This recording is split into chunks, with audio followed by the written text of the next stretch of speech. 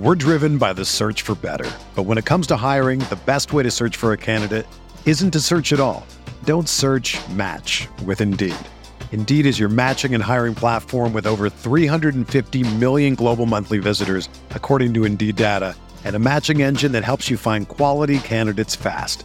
Ditch the busy work. Use Indeed for scheduling, screening, and messaging so you can connect with candidates faster. Leveraging over 140 million qualifications and preferences every day, Indeed's matching engine is constantly learning from your preferences, so the more you use Indeed, the better it gets. Join more than 3.5 million businesses worldwide that use Indeed to hire great talent fast. And listeners of this show will get a $75 sponsored job credit to get your jobs more visibility at Indeed.com/Blue Wire. Just go to Indeed.com/Blue Wire right now and support our show by saying that you heard about Indeed on this podcast. That's Indeed.com/Blue Wire. Terms and conditions apply. Need to hire? You need Indeed.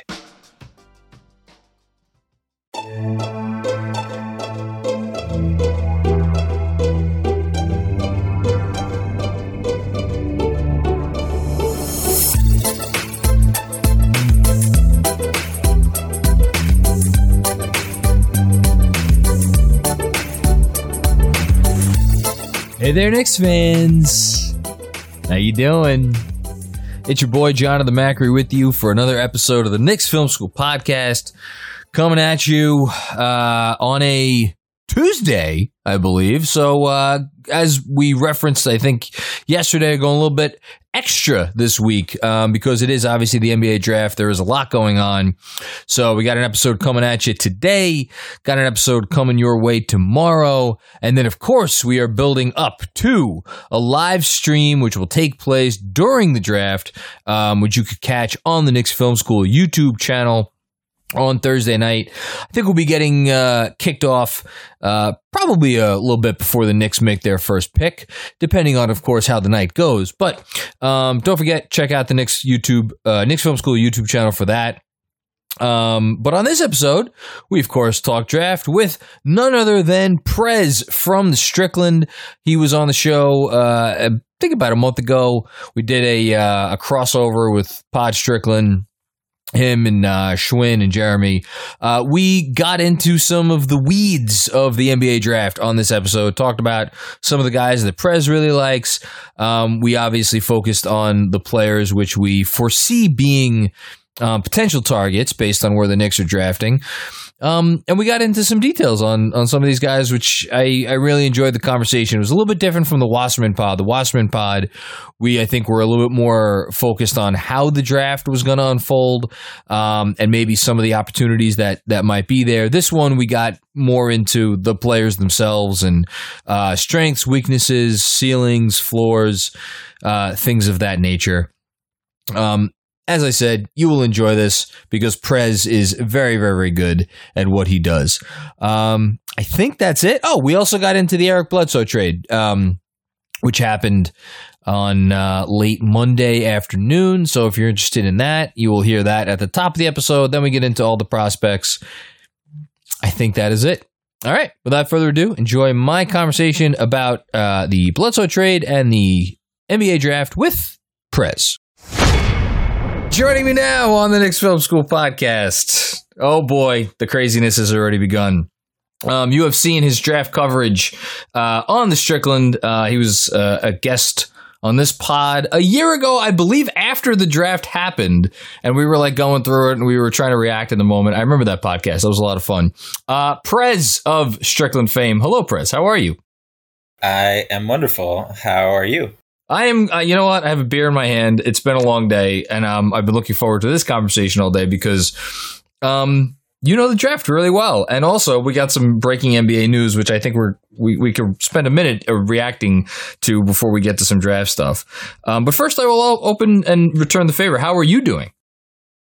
This was a 2 coffee kind of day for me, and I could use a beer. Don't have one. We'll probably get one shortly after this is finished.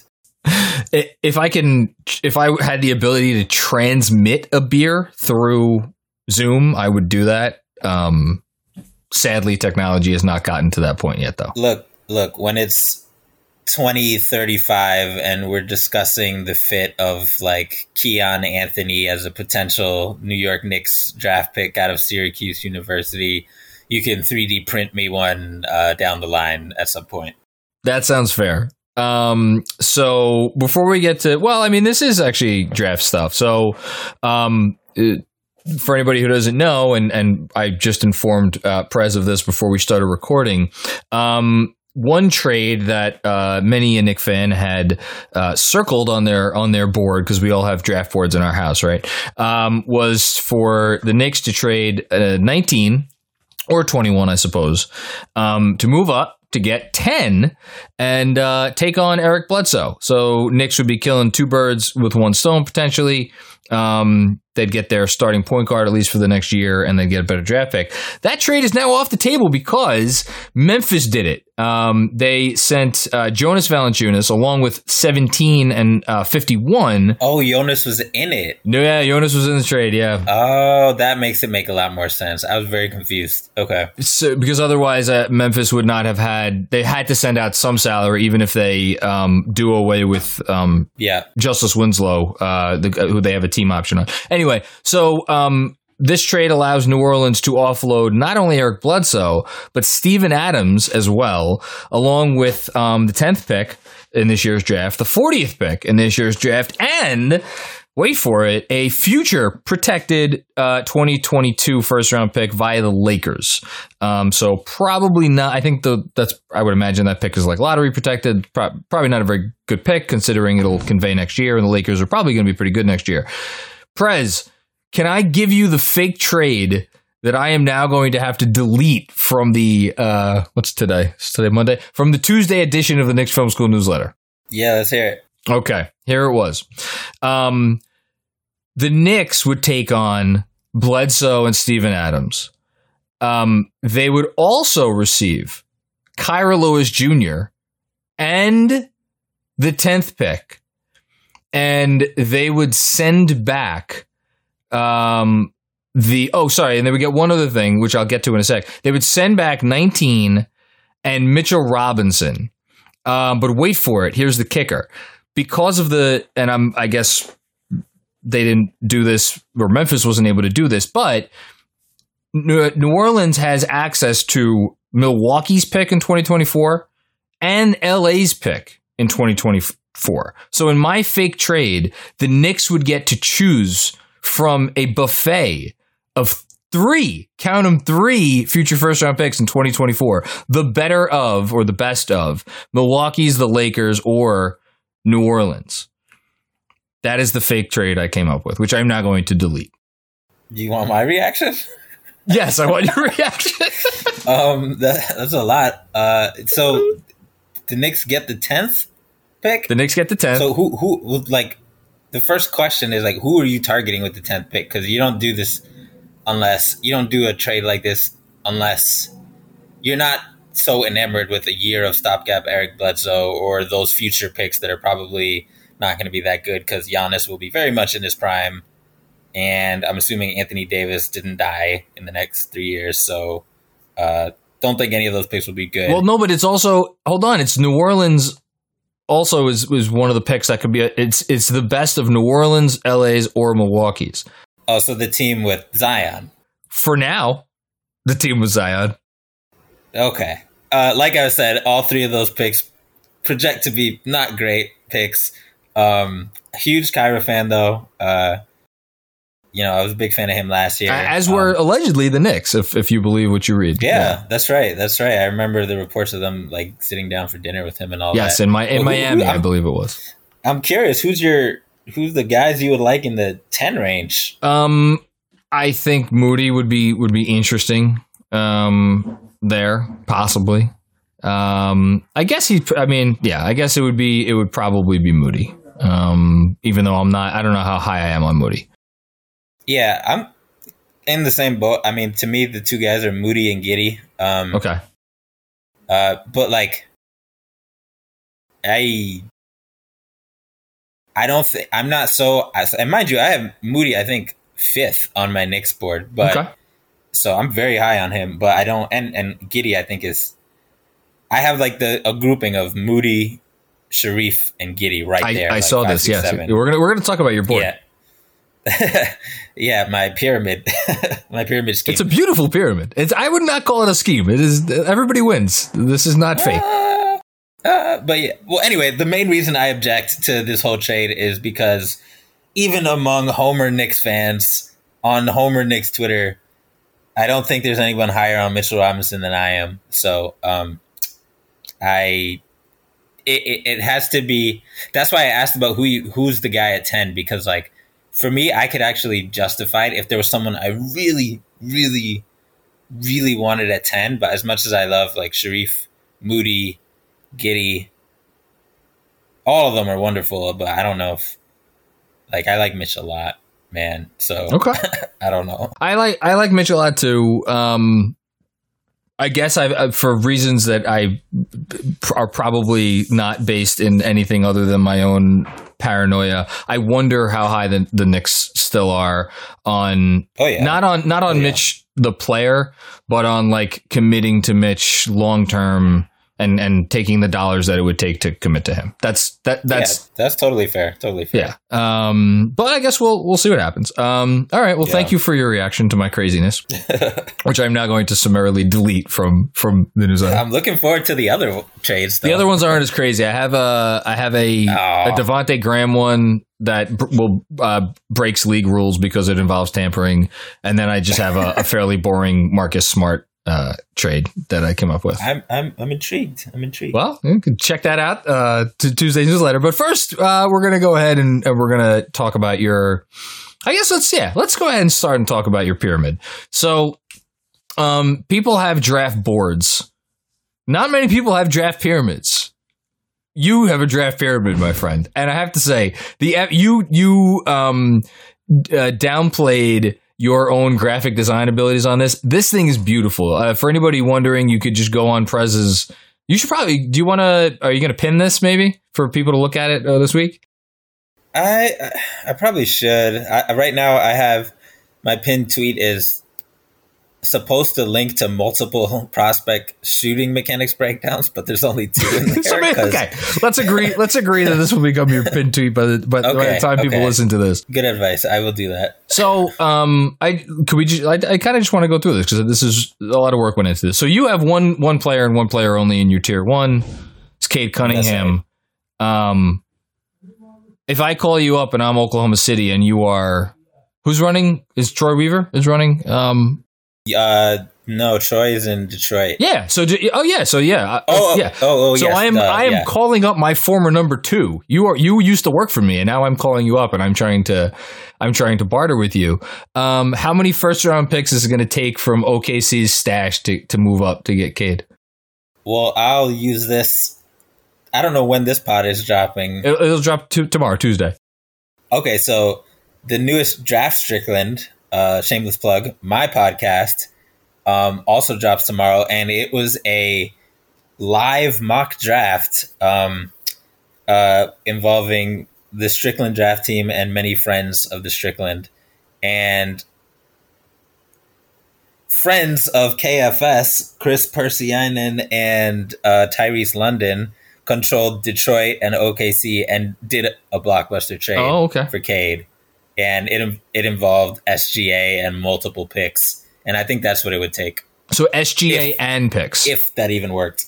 Okay. Yes. For me personally, like that's how I feel. Like there's no, what are you going to do? Offer me 5 picks for a generational prospect? Like get out of my face. Like I need more than that. Okay. All right. That's fair. That's what I wanted to know. I should also add this pyramid is specific for the Knicks also, not for like if I was putting like my whatever OKC hat or some other team, it would maybe look a little different. Okay. So I don't think that matters for pick 1 because it's Cade. I don't think that matters for picks 2 through 4 because you have Jalen Green, Evan Mobley, and Jalen Suggs in a tier of their own after Cade. If I was a betting man, I'd still bet on those being the next 3 guys off the board. I like your definition of those 3. Could be stars for real. I enjoy that. Tier 3 is where it starts to get interesting. So for the Knicks specifically, you have Moses Moody, 5th. I'm skipping over 6th for a second. You have Josh Giddey, 7th. And right in between those, as 6th on your Knicks specific board, this isn't quite the temperature level of the Grant Riller take from last year, but it's like, if that was like Vegas in August, this is like Vegas in, I don't know, early June. You have Sharif Cooper, 6th.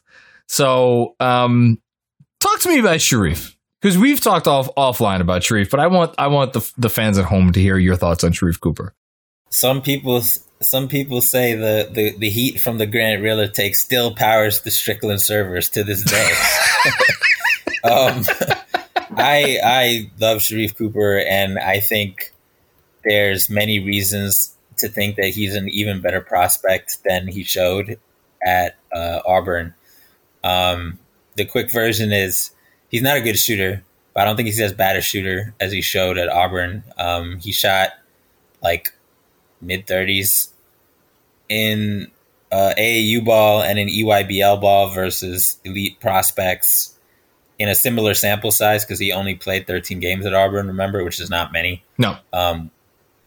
It's not apples to apples, but we saw LaMelo be a passable shooter after 13 games of bad shooting. If you look up RJ Barrett's first 13 games this year, you'll see a really bad shooter. If you look up his last 13 games, you'll see a really good shooter. So, your mileage may vary on what the stats mean, but people talk about his free throw percentage, and he definitely. I was about to say, are you a big free throw percentage is the best indicator for future shooting success guy? Not the best, but a factor for sure. I think this is like a cop out, but I think the mechanics and I would say the three biggest things for me are mechanics, free throw percentage, and 3-point, like how often you shoot threes. Oh, okay, that's fair. Yeah, which is like a bit newer into my equation, to be honest. Well, he took 5 threes a game in 33 minutes. He's a willing shooter. Yeah,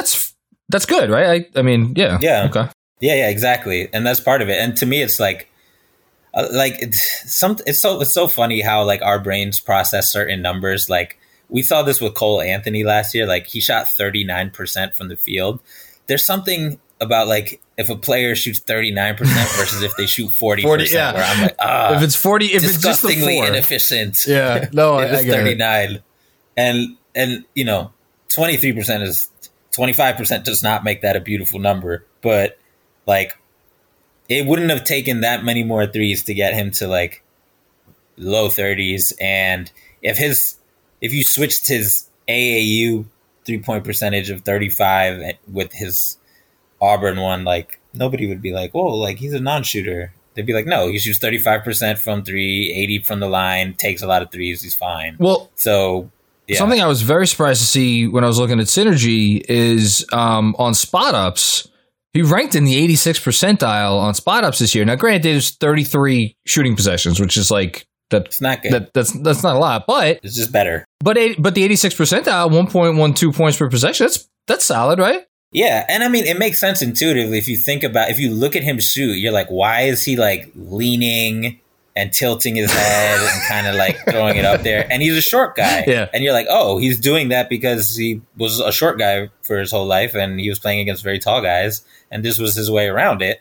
And on free throws and spot ups, you don't have a tall guy around you as much. So there's a reason why he doesn't lean as much on free throws or on spot ups, and why he makes them more. So you're just talking about correcting it really for off the dribble shooting much more than you are off the catch, which is why we saw the video of him at his pro day, and he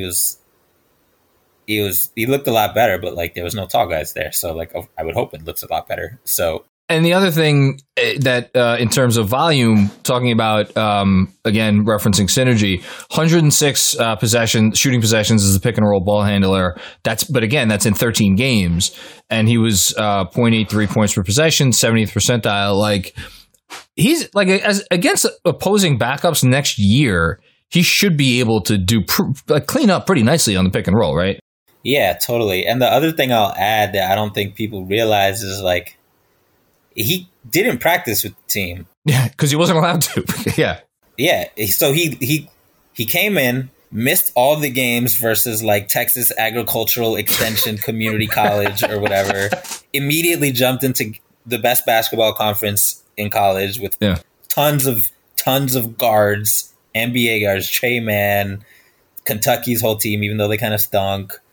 Tennessee, Keon Spring, like all these guys are the guys he was going up against. LSU was LSU, decent team. Like these were good teams, or if they weren't good teams, they at least had good players. Yeah. So he came in without practicing, without games versus the easy schools, and shot inefficiently but consistently busted other teams' ass. Like despite that, so the stats are stats, but like.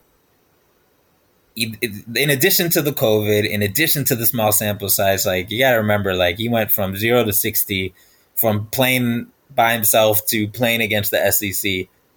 So like, I'll have a little bit of grace with his efficiency stats, you know? All right. You have sold me, and I think I told you may have sold me on this a little earlier, and after what was in it, you know what it is? I think I watched a couple games of his, and I was a little bit put off by I just you know me, I'm a body language guy. I didn't love some of the body language on defense. He's a very neutral. You're right. Like even when he's trying on defense, it's very like there's a nonchalant, maybe not nonchalance. I know demeanor, not like he has times where he gives effort and he has times where he doesn't. Yeah. But like he's not like I just locked it up, like beat my chest, whatever. No, that's not Davion Mitchell. No, that's not. That's and look, maybe, and I think I probably put a little bit too much stock in that. And if he's there at 21 or 19 for that matter, and the Knicks want to take a stab, I'd be all for it. In his interview with Mike Schmitz on ESPN, like you get a little bit. I like watching these, not for the basketball analysis, although that's great, but like to learn about like just their personalities. Oh no, me too. I'm with you. And he's like an old guy. Like he talks like a laid back old, like he sounds and looks mannerism wise like an old guy in a rocking chair in his porch in the South. And it's fantastic. I'm like, oh, that's why he's nonchalant, because he's like a 40-year-old old guy. And maybe that's why he's such a great point guard too. I don't know.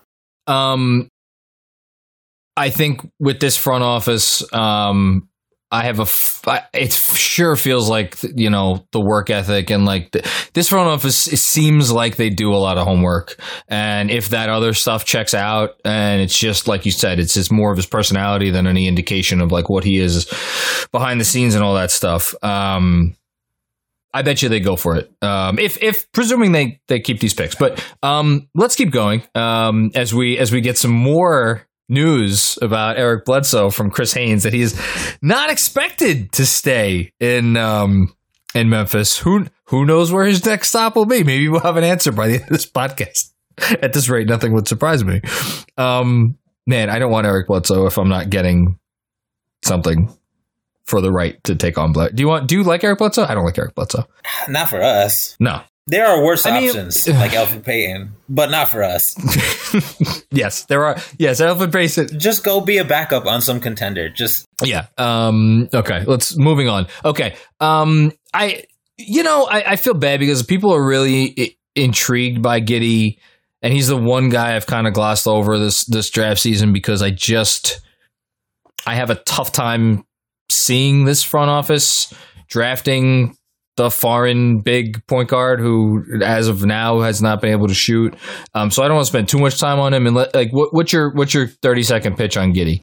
I don't think he's a bad shooter. Okay. I think he's a fine shooter. I don't think he's gonna shoot the lights out, and he definitely needs work. But he's really good. He produced versus adults.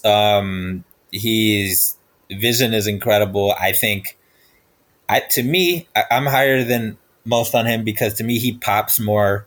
People talk about him being unathletic, but like when you're that tall, like the rules go out the window. It's similar to, they're different prospects, but it's similar to the conversations people had about LaMelo not being as athletic or not finishing well. And it's like the bar for what he needs to do is different because he's tall. Like if Josh Giddey takes 2 steps at starting at the 3-point line, he's at the rim. If he gets close to the rim, he doesn't need a crazy finish to be successful. He is taller than 95% of the players he goes against. So he doesn't need as diverse a finishing package. He can see everything is easier when you're that tall. And he's 18. Was he 18 years old still? Yeah, and he's you'll notice in my list, I'm very high on almost all of the younger players, the 18-year-olds. Moody also is whatever. If he's 19, he's barely 19. Yeah. Yeah, and even some of the guys who I have lower, like Garuba and stuff like that, who are really young. Like I have him low for other reasons. I still am kind of like, it doesn't show on the board, but I'm high on Garuba as well. So like guys who do a lot of great stuff when they're young, like that goes pretty far with me. But there was also a report, we should say, after this trade that Giddey may be the guy that Memphis has their eye on, and they may also... That doesn't make sense. Well, fuck it. We'll talk about it for a second. They may have to move up a little bit more to get him. I mean, if it's... So next to Ja... You have Kyle Anderson, and like that's the other way Giddey can be. So if Giddey's not a point guard, he could also become like a Kyle Anderson type. But you have Kyle Anderson, so what are we doing? I don't know. Well, I maybe they're not factoring Kyle Anderson in the long-term plans. I also wonder would they play them together in like just the backcourt, or are they, I don't know. Listen. Points for creativity, and Memphis has shown themselves to be a pretty goddamn smart organization when it comes to drafting. So I'll go with whatever they say. We're driven by the search for better. But when it comes to hiring, the best way to search for a candidate isn't to search at all. Don't search, match with Indeed. Indeed is your matching and hiring platform with over 350 million global monthly visitors, according to Indeed data, and a matching engine that helps you find quality candidates fast. Ditch the busy work. Use Indeed for scheduling, screening, and messaging so you can connect with candidates faster. Leveraging over 140 million qualifications and preferences every day, Indeed's matching engine is constantly learning from your preferences, so the more you use Indeed, the better it gets. Join more than 3.5 million businesses worldwide that use Indeed to hire great talent fast. And listeners of this show will get a $75 sponsored job credit to get your jobs more visibility at Indeed.com/Blue Wire. Just go to Indeed.com/Blue Wire right now and support our show by saying that you heard about Indeed on this podcast. That's Indeed.com/Blue Wire. Terms and conditions apply. Need to hire? You need Indeed. Hey, it's Kaylee Cuoco for Priceline. Ready to go to your happy place for a happy price? Well, why didn't you say so? Just download the Priceline app right now and save up to 60% on hotels. So whether it's Cousin Kevin's Kazoo Concert in Kansas City, go Kevin, or Becky's Bachelorette Bash in Bermuda, you never have to miss a trip ever again. So download the Priceline app today. Your savings are waiting. Go to your happy place for a happy price. Go to your happy price, Priceline.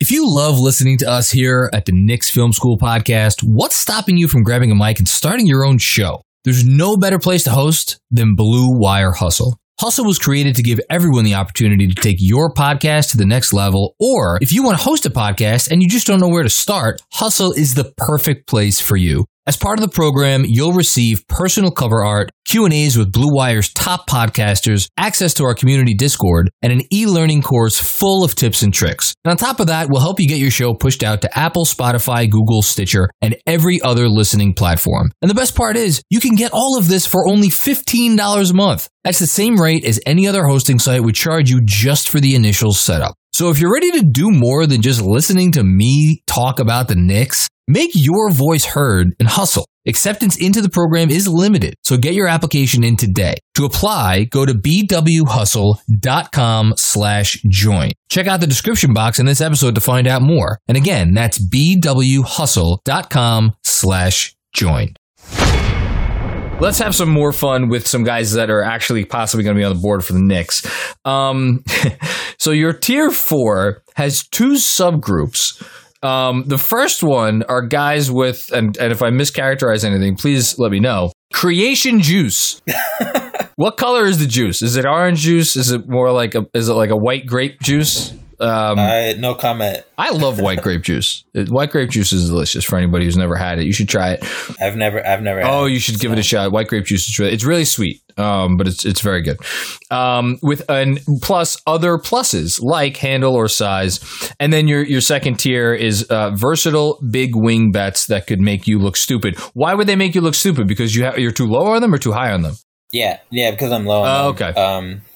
Compared to a lot of people, I think, especially Barnes and I was about to say, so again, I'm losing track of who's tweeting what, but somebody tweeted before that Franz Wagner, apparently his floor, I think it was Wasserman, his floor is the top 10, so we don't really need to talk about him. Barnes is going to go wherever Barnes goes. JT Thor, I know there was some buzz about him getting like workouts with like late lottery teams before, but then I also think he might be a second round pick. Like, I don't really know what to make of him, but again, he's I don't think JT Thor is going to be a Nick. Let's talk about some of the guys in your first subgroup because I think they're really interesting.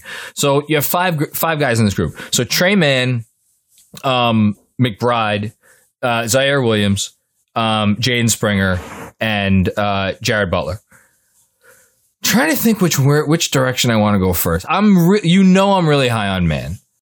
I should say also, like, that's the order they're in, and that's the order I prefer them in. But like, I also don't, like, I could argue, I could wake up tomorrow and put them in another order. Like, they're all super close and good for different reasons. So here's the thing with Mann.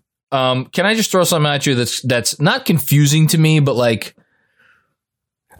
I want to preface this by saying I'm not comparing these two players as defensive in terms of defensive potential, defensive anything, right? Okay, I just want to put this out there. Keon Johnson, I still think is going to get drafted high. I think, well, maybe he falls a little bit further, but whatever. Because teams see this like uber athletic wing who, if he figures out the shot creation part of it, like maybe he turns into something. He's 6'4". He's 6'4" with a 6'7" wingspan, but he's still 6'4", right? I forgot to put him in my pyramid. Well, where would you put him now? Think on that for a second. Let me just finish my okay. He's 6'4", 6'7" wingspan, defensive chops out the fucking wazoo. Okay.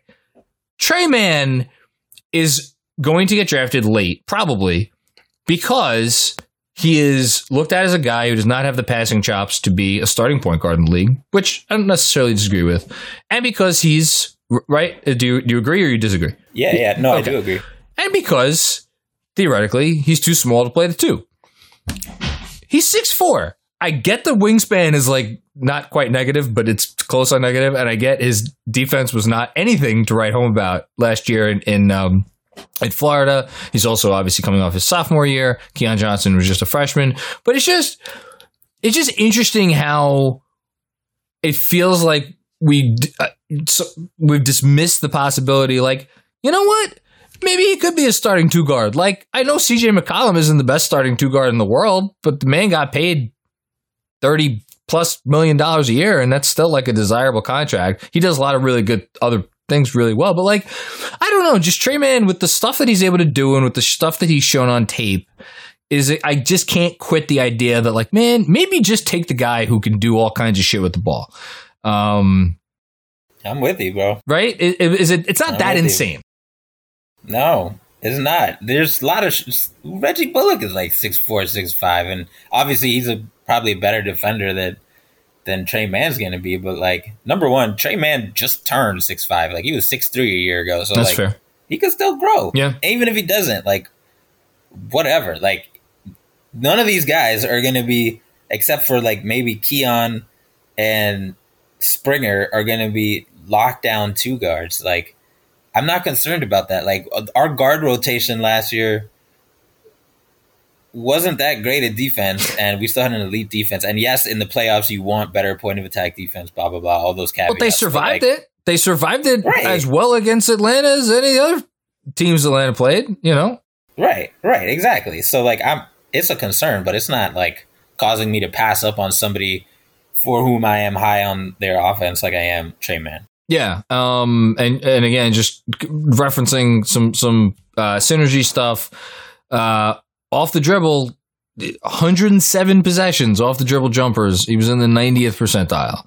And then pick and roll ball handler, 88th percentile on 166 possessions. I get the spot up numbers weren't great, but like, I don't know, man. I ain't worried about that. I'm not worried about it either. Okay. But gun to your head, you're taking Sharif over Trey, huh? Yeah. Okay. Yeah. That's like because we don't have any playmakers. Well, we have Julius. Aside from Julius, I just more and more. I hope if they end up with one of those two guys. I'm like I've been asked the question like, what is a good draft night for you? And I haven't been able to commit to anything because I'm just all over the place with all of these players, and I haven't fallen in love with anybody. But I think the closest guy I've come to fall in love with is Trey Mann. And you've slowly but surely sold me on Cooper. If they walk away from this draft with one of those two guys, I'm pretty sure I'm going to be happy. Yeah. Zaire Williams. I mean, we've talked about it's an upside bet. Yeah, it is. I mean, it's a project. No. And look, you're betting on. I don't think they would do it. I don't know. But then now he's getting late buzzes, like maybe he's a lottery pick. We'll see. I want to spend a few minutes on Springer and Butler. Particularly Butler. Let's talk about Butler for a second, because so for anybody who doesn't know, Butler, you have as the better of the two Baylor guards, which is a minority opinion. Most people have Davion Mitchell as the higher prospect. You have Mitchell. Where is Mitchell? Did you forget to 26th? I have him 26th. I actually like Mitchell. Davion. I just like other guys more. I like other guys. Okay. So Butler, obviously, he got cleared for his health condition. I hope Spencer doesn't mind me blowing up his spot, but like Spencer, I've been texting like for several months about this draft, and he would always go back to if Butler gets cleared for the heart thing, he would take Butler ahead of like all these other guards that we're talking about, just because it's like, you know what you're going to get. You're going to get solid production. How much is that? How much value would that have to you? Because I feel like we know what we're going to get from Butler as a pro. Yeah, so this is one of those things where the why matters, because I'm very high on Butler, but it's less because of like that perception of him having a well-rounded, reliable game, and more about upside for me. Because guys like Trey Mann or Deuce McBride or Zaire, who are all ahead of him on my board, like, they have something that absolutely leaps off the page. Trey is his handle and pull up. McBride is his defense. Zaire he's like almost 6'10".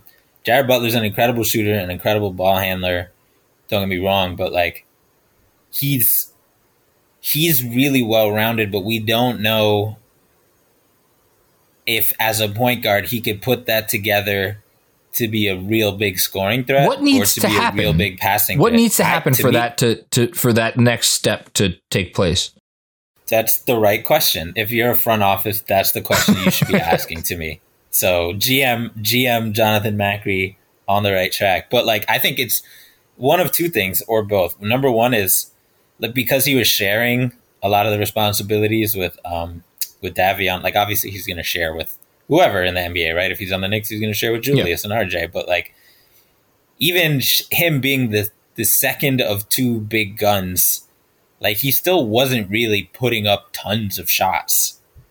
So like, being a shooter is great and all that, but like, you need to be a scoring threat if you're going to be a point guard, unless you're playing with like Ben Simmons or Luka Doncic or something like that. So I like that whole caretaker point guard shit is like very cool, and it's definitely helpful and better than a bad point guard. But like, as far as upside goes, he needs to leverage his shooting to be more of a scoring threat. Or the other thing he could do is he has really, really good handle, but he doesn't really get to the rim a lot. Yeah. So I remember we had this conversation too. Yeah. If he could start using his handle to get to the rim and take layups more, similar to what we're asking IQ to do. Yes. And all that, although he's better than IQ at that already. that's another way to become a scoring threat, because then you become a threat in the paint. It's just really interesting to me because like the way my brain works, hearing you talk about that, my first thought is like, well, his team won it all last year. So any arguments that like what he wasn't doing, my first, again, glass half full response is like, well, maybe he was just doing what he knew he needed to do for his team to win games. And who amongst us should say that that's not the case because his team won whatever it was, all but one game, and they won all the the games that counted. I don't know. No, that's completely correct. I think, and I'm not saying he can't do it. I'm just saying I'm asking, can he? Do it? But which is what the fuck. No, that's a great that's a go. Which is why he's 12th off my board, because I think there's a good chance he can do it. He's another guy that if the Knicks came away from this draft with him, I would not complain. Look, I have a type. If you can handle the ball and do some other stuff, like, you're probably going to be high on Prez's board. And Jared Butler is like, if you can handle the ball and you can shoot, that gets you pretty far. Okay, let's talk about. I think this is probably the last point guard we're going to get a chance to talk about. Is Springer? Well, and I'll give you a chance to stand for McBride, but McBride would be he would be at a option at 32, right? I mean, Quickly could have been an option in the second round too. Yeah, that's true. That's very fair. That's how I'll sell you on McBride. It's like, to me, he's that kind of player. But Springer, yeah. Man, Springer, I don't know what to make of him, really. What do you make of him? He's kind of scary because youngest college player in the draft, I think. The second youngest, I think, after Josh Primo. Oh yes, forgot about Josh Primo, yeah. Alabama. Okay, but Springer, he just has an odd skill set for. He's not a point guard. First of all, like he's not going to be a point guard.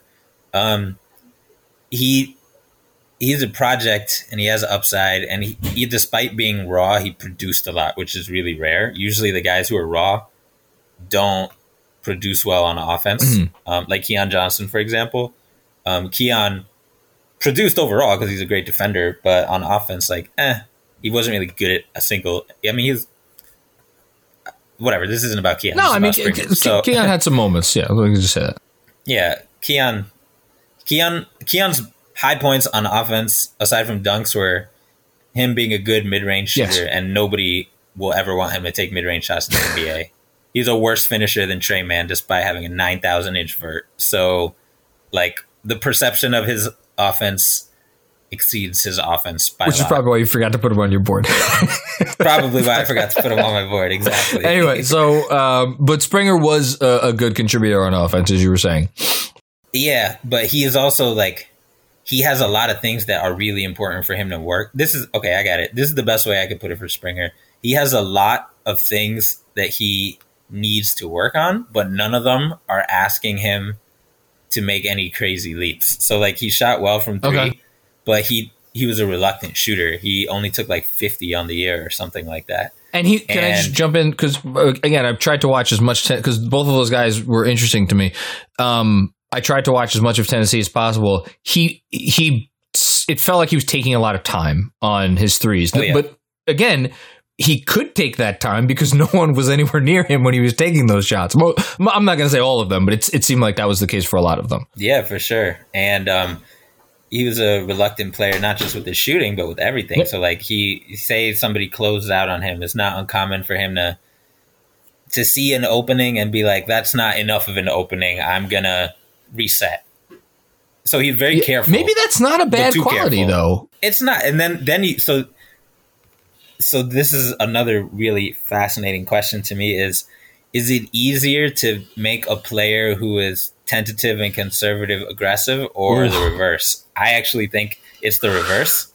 I think it's easy because the thing is, everybody coming into the NBA has to dial it down a notch. PJ Tucker was German League MVP and Pac-12 Player of the Year, and is a spot-up shooter in the corner in the NBA.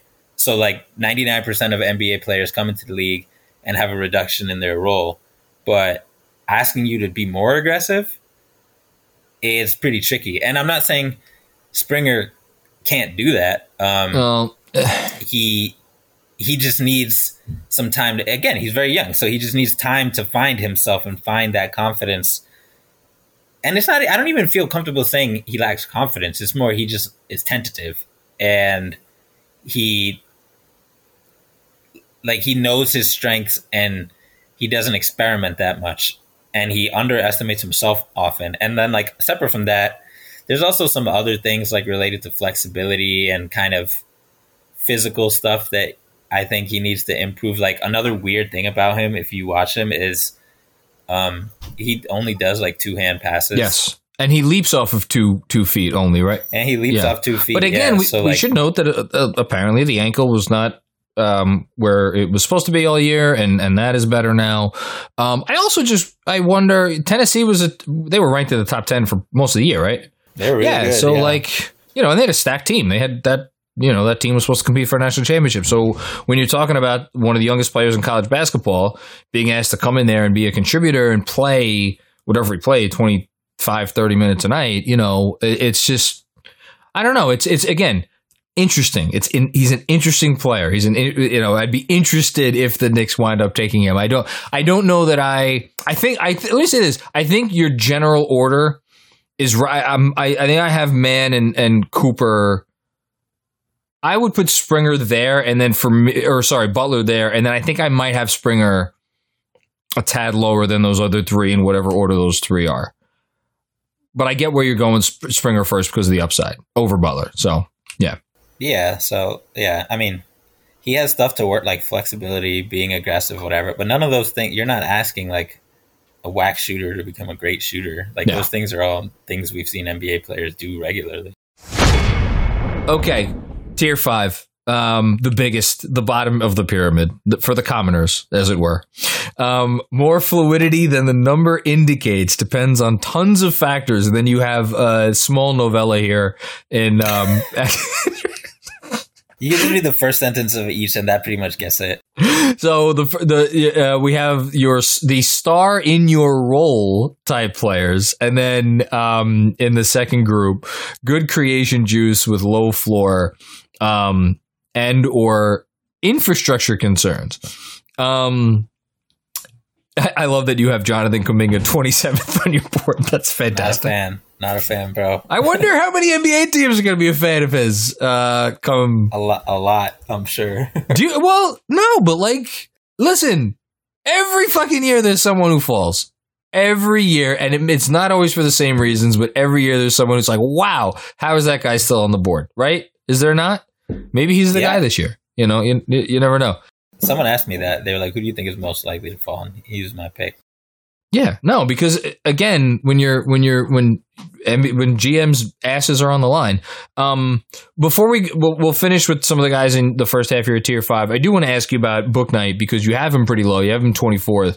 Do you not like him, or do you just like a lot of other guys more? Both. I think he's really talented, but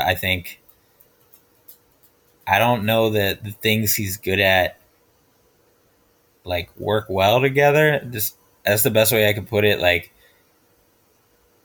he's a good stationary shooter, but he's always running off ball a lot. We saw that kind of with Tyrese Maxey. Like he was like at Kentucky running around like Reggie Miller or something, Rip Hamilton, but he can't shoot. So like, okay, what good is that skill if you run around a lot but you can't shoot?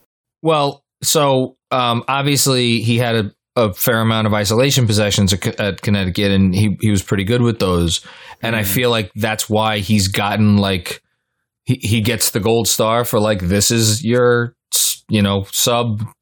There's your top tier of the draft, and like he's become that like the next guy that people are putting in there is like, this is the next best shot creator you could get. And meanwhile, if you look at the numbers, it's like off the dribble, he was just like pick and roll ball handler, he's spot ups, not. We don't want what we see. And granted, you could teach spot ups, but his spot up numbers really sucked. They were really not good at all. Yeah, I'm actually confident that he'll be a good spot up shooter in the NBA. But it's just like everything else doesn't, like his handle's not that good. All those other guys in my tier 4, Mann, McBride, Zaire's, but every single one of them has way better handle than Book. And he's not going to be a point guard. And we were talking about Tre Mann before. What is Bouknight's? Is he 6'5"? I mean, whatever. To me, there's no appreciable difference between the size of Bouknight and the size of Tre Mann. So why is Tre Mann going in the 20s and Bouknight's going to whatever? Because one can windmill, the other can't. It's fucking stupid. You're right, and it's fucking stupid. Anyway, let's finish up by talking about some of the guys in the first half of your tier 5. All right, well, we've kind of buried the lead. Is the guy that, well, again, maybe they're sending out smoke screens, but seems to be on New York's radar is Duarte. I just wrote a whole thing about the age and like whether or not that's a big deal. I don't know the answer. Does the age? How much does the age bother you? He's 24. You know, it bothered me a lot for most of the draft cycle, and then I moved him up a ton because I started thinking about it, and it's like, there's what are they saying in the reports that Reggie Bullock is looking at like 9-10 mil a year? 10 a year. A little bit more than 10 a year average annual value. If he winds up getting a 4 year, I don't think they're going to give him 4 guaranteed years because he's 30 years old. I think I could see him giving them 3, maybe. But yeah, so I don't think Reggie Bullock is 4 times better than Chris Duarte right now in 2021. And that's about going to be the difference in their salaries. And Chris Duarte can actually do 10 times more than Reggie Bullock off the dribble right now. Yep. Reggie Bullock got erased in the playoffs because of that. He was, I mean, look, I'm a big Reggie Bullock fan. I stand for, as my producer, Andrew Claudio, will attest to, I stand for Reggie Bullock after many a game in which people were like, we need an improvement over Bullock. I'm like, no, if he's in his right role. That said, he was paralyzed. He had his legs cut. He might as well not have even had any legs in the playoffs. I mean, that's just the reality. Could do nothing. And as you said, Duarte, like the tape doesn't lie, I don't think. It's really appealing that he can shoot so many kinds of threes, like off the dribble, going left, going right. Yep. He can shoot from midi, he can shoot off the catch, he relocates. He's good at all the shooting, basically. And, he's decent at defense and decent at passing. He's not small, he's 6'6". Right. He's, So to me, it's like you're signing, because he's 24 years old, so this is basically a free agent signing as far as I'm concerned. You're signing a free agent for $12 million, 4-year contract, $12 million. Yeah, that's a great contract. And once I started thinking about it like that, I was like, yes, in my own, like, Prez runs the Knicks world, I'd prefer, like, Malik Monk or whatever, but, like, I'd prefer Chris Duarte on $12 million for 4 years to Reggie Bullock for 3 years, $33 million or whatever, by a lot. Yeah, I don't think we need to say anything else. I just, it's a matter of does Golden State take him? Does one of these other teams take him? Again, GMs are feeling the heat under their fannies, and they know if they draft this guy, he'll make their team better. And the only other thing I'll say is, like, I'm a big fan of his, but if he's our only pick, I would be very disappointed. That's fair. No, I'm with you on there. Trey Murphy III, his stock is way on the rise. Is that just a matter of, like, he's a 6'9" guy who could play the 2 and defend basically any opposing wing, and, like, the shooting numbers are, for anybody who doesn't know, his shooting numbers from 3 are, like, ridiculous from standstill. He's really good. But there's also stuff like if you're buying upside there, you're buying it based off of a very, very limited, sample size, right? Yeah, I don't know if he could play the 2. It's pretty hard for guys that tall to play the 2. So okay, so he's a 3. Let's call him a 3. Yeah, like a 3-4, maybe some more 4 minutes when he puts on some weight. Like, like everybody sees what Cam Johnson is doing, and they're like literally the same player. Okay, like 6'9". Cam came into the league. The concerns were, can he play defense? And he's not that athletic. And he learned to play defense, and he got more athletic. And Trey Murphy plays defense and is athletic. So I see why lots of teams really love Trey Murphy. I will say, the one thing that does scare me a little is that, like, all he shot was spot up. Like, he wasn't, like, running around screens like crazy. He was taking no off the dribble threes. He did not finish possessions as a pick and roll ball handler. I think he finished 6 all year. It's like, that's not his game.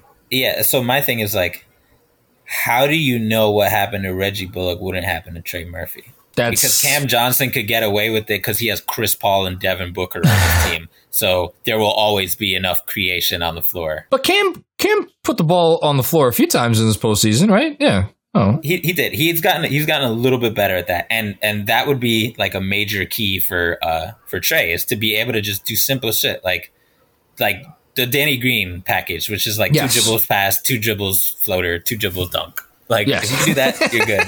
That's very, very well said. I think we have time for one or two more. Who's IJ? Isaiah Jackson. Oh, Mr. Jackson. So we should probably talk about the guy who we're going to be talking about after this draft, because the Knicks are going to pick him because he's a fucking Kentucky guy. It is destined. It is destined. I mean, again, you're talking. So, and Wasserman brought this point up on the pod that we did to end last week. So you just made the point about what it costs to get a half decent starting, not really starting wing, but like starting ish wing versus like what Duarte is going to cost. You can make the same point about Jackson versus what it costs to get a shot blocking, rim protecting center, except that guy is not costing you 3 years, $30 million. He's costing you 1 year, $5 million, because we just saw Nerlens Noel get that exact fucking contract, which again, I'm parroting what Was said on this pod. So is there as much of a necessity to draft an Isaiah Jackson, which then leads me to like, okay, well, is there some stuff that Jackson could do that is maybe not special, but like, is there some other reason to draft him other than just like a cost controlled, like, yes, he could do the things asset? Yeah. I just wrote a short Isaiah Jackson thing for the Strickland, and it was my favorite one to write. I agree with you. I definitely don't think it's necessary to draft a center given how easily you can find them and that we have Mitch. But that being said, like if they really feel he's really good and there's reason to believe he's really good. Can I just nitpick it? What is really good for him? What does that look like? I'll tell you right now. So here's some numbers I'm going to throw at you. Love it. I got my catcher's mitt. The number of college freshmen since 2008 who have a 0.5 or 50% free throw rate and 11% block rate and shot 60% higher from the free throw line. It's Isaiah Jackson and 4 other guys. Anthony Davis, Joel Embiid, Karl Anthony Towns, Jaren Jackson Jr. Oh, wow. And then here's some more numbers. Here's some more. That's a nice list. His defensive box plus minus on Kentucky, a team that sucked, was the highest in the SEC. Really? His defensive rating on Kentucky, a team that sucked, was the 4th highest in the SEC, and he was the only freshman in the top 5. I got more. Please, yes. More. His defensive rebound percentage of 23, his total rebound percentage of 17.7 were, say it with me, highest in the SEC. His not block freshman, percentage, just highest overall. Highest in the SEC. Shit. Block percentage 12.7, highest in the SEC. I was about to say that's got to be highest in the SEC. Yeah, so, and he's doing all this despite, like Mitch, when he came into the league, being raw. He fouls too much. He's probably gonna get 10 fouls in his first summer league game. So like he doesn't even know what he's doing yet. And you didn't even mention there's like 6 clips out there of it. Ball handling in the open court. He can do a little something. He showed a couple things. Right. Here's what I'll say about him. I don't know what I'm doing when I'm watching college basketball. I'll readily admit it. But when I watch, because I was watching a lot of Kentucky early on for BJ Boston, because I was convinced that the Knicks were going to pick in the top 5 and BJ Boston would be the pick. So you and me both. Yeah, right. And just whenever I would watch them, I'd be like, "Who the fuck is that dude?" And obviously talking about Jackson because he just pops off the screen. So yeah, I'd be down for that. Okay, last guy I want to talk about. I'll give you a chance to shout anybody else out that you really want to talk about. But I just want to quickly about Quentin Grimes. So Quentin Grimes is a name that we've heard come up. I believe Berman has been on this reporting, if possibly other people. Second round mocked, for a lot of people throughout the year. Now inching up. And again, we saw it last year with Emmanuel Quickley. Second round mocked most of the year. The Knicks wanted their guy. They got their guy and turned out pretty well. So it's not, I don't think anybody should put it past them to, if he's the guy they want at 21, maybe they take him at 21. The shooting numbers seem pretty good for a 2-guard, right? Nice size. Seems like he's a pretty good offensive player. Why is Grimes, I'm going to ask you this, why is Grimes not higher than for most people? Because this is his first year shooting really well. Oh, okay. It's similar why a lot of people on Twitter don't like Davion Mitchell for shooting. Because, well, Davion Mitchell shot 64% from the free throw line, so it's a little different. But, like, Quentin Grimes shoots, quote unquote, only like 80 from the line, I think. And okay, that's not bad. I mean, that's fine. No, that's fine. But, like, the 3-point numbers before this year weren't anything to write home about. And then this year they became completely spectacular out of the blue. So it's like, is he a great shooter or did he have a great shooting year? I don't know. Okay. Do you like him? Yeah, we talked earlier about like willingness to shoot. And I think of all the guys that you'll see in the whole draft class, pretty much, like guys mocked in the top like 50. I don't think anybody took more threes per 100 possessions, which is like it's a good way to see how willing someone is to shoot, even more than 3-point rate. And the only other guy who comes close is Bones Highland, who took 14. For comparison, quickly on the Knicks, I think took like 12 or 13 per 100. Okay. And that's with him, pump faking and passing up open threes like once a game or whatever. Yeah. So you're talking about a guy who can shoot off the dribble, shoot off movement, shoot off the catch, willing and able, 6'5", 21, built, defends, rebounds. So like this, he's a tips you're guy. selling He's a it to tips me. guy. Waiting to happen. No, you're selling it to me. And the numbers I have here, again, from Synergy, off the dribble, 139 possessions off the dribble in the 63rd percentile there, 58th percentile spot ups. I can't even say this was Jay 192 spot ups to go with 139 off the dribble jumpers. Like, the volume's there. So he took a large amount of threes. he was not shy. And he ran a decent amount of possessions as the pick and roll ball handler. He's doing some different stuff. He was a point guard, and then he grew. And you don't want him anywhere near the point guard position in the NBA. But he was a point guard, which means like he could run. He could run a pick and roll. Right. So right. okay, he can dribble the ball, unlike Reggie Bullock. Yeah, but so again, this is my big takeaway from this postseason is like we have to stop thinking about. Not that we have to stop thinking about, but like the binary of like, is he a point guard? No. Okay. Well, then it's like, can you put the ball on the floor if somebody requires you to do that? And yeah, so if he could do that, then that's pretty important. Is there anybody we did not touch on that you would feel like you have wronged the listeners to this podcast if we did not say words about? Yeah, my boy Deuce McBride. Oh, how did I know? How did I know? So this is the point guard out of West Virginia? Mm-hmm. Okay. Mm-hmm. Yeah. Point guard, combo guard, depends who you ask. He is another one who's like, why isn't he talked about more, right? He shot 40% for three and was an amazing defender and had high-profile games like dropping 37 on Kansas Head and shit like that. And so why isn't he talked about more? His freshman year is the year before was disappointing. Same with Trey Mann, same with Quentin Grimes, same with all these dudes. He had a disappointing freshman year, came back, he didn't shoot well last year. He shot like low 30s from three. Okay. And he wasn't a bad shooter, but he didn't have a good shooting year. But this year he shot like 40% from three on not crazy Quentin Grimes volume, but like he was shooting it. And then he hit free throws and he took most of his shots from mid range. So he was a mid range.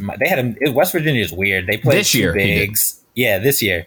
He took and made threes, but he also took and made a lot of mid range shots. They would like post him up because he is really strong for a 6'2", 6'3" guy. Okay. He's like, I don't know what they give the point guards for West Virginia because they always got these dudes who are mad strong, Javon Carter, but McBride's arms are like 6'9" wingspan, and he moves laterally. Like it looks like you're watching him in fast forward. He's an incredible point of attack defender, and to me, that's something the Knicks lack. They have a bunch of good defenders positionally, but nobody aside from Frank, who's probably gone, you can be like, lock this dude up, and McBride can do that, even though he's short, because unlike Davion Mitchell, he is not 6 feet tall. He's 6'2.5", and he has 6'9" wingspan. He has one of the biggest differentials in the draft in terms of wingspan, right? Yeah. And then the thing that really made me move him up my board is watching them. His handle was a lot better than I thought. Okay. I just assumed he was like a bully bowling ball. You know, I'm stronger than you, and I can also shoot threes. But no, he actually can like break some ankles out here. So he's similar to Jared Butler and Trey Mann. It's like those guys have better handle than him, but his is pretty good. And all three of them, it's the same question of like, can they use the handle for more than just Trey Mann uses it the most because he uses it to get those threes. But with like Butler and McBride, they have the same thing. It's like, can they use their handle to create threes or to get to the rim? Because neither of them really do it a ton. But with Deuce, I mean, Jared Butler's a great defender too. But with Deuce, you're pairing that with like I'm in love with his defense. This man, he's like a Frank type. I love it. I mean, it's just, and there's so many guys we didn't even talk about. This is a guy that he could go in the second round. It feels like this is going to be one of those drafts where you're just going to be looking through the board a couple years from now, and you're going to be seeing guys taken in the 20s and the 30s, maybe even the 40s. Yeah. Who like, oh shit, like this guy's like a real, like a helpful NBA rotation player on like a good team. Especially because these like teams are getting weird, right? Like you got big point guards and Giannis and Luka, and like you don't need regular point guards on half the teams. You need it on the Knicks, but you need it on other. Like if you let one of these combo guard dudes go play next to like Luka or Giannis, like they'll be just fine. We'll be hearing about them for many years. This was fun. Anything else we should say before we get out of here? Once a week at undetermined time in the middle of the week. I think we might keep it going. Initially, our plan was to stop after the draft, but I don't know. We might keep it going. People like it, so I don't know. We'll see. It's a great pod. It's informative. You are, many people on the internet have give no fucks attitude about them. Yours hits different because I don't tend to love those people. I could always listen to you talk. It's great because you're really smart. That's just because y'all are used to hearing me next to Schwinn, so when I have my own pod, I look that much more spectacular. Who can you put next to Schwinn that would look worse next to Schwinn? I think that's the honest question, right?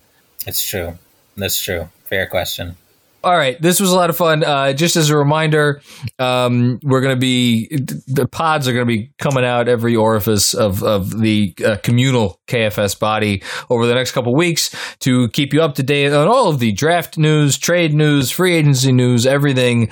Don't turn that dial. I think I'm showing my age there. And don't forget to, if you're not subscribed to the Patreon, subscribe to the Patreon where we have bonus pods coming at you. In addition to, I'll have like my Macri mini takes anytime that there's something interesting that happens that I just want to comment on. I think that's it. And stay tuned for another episode coming at you very soon.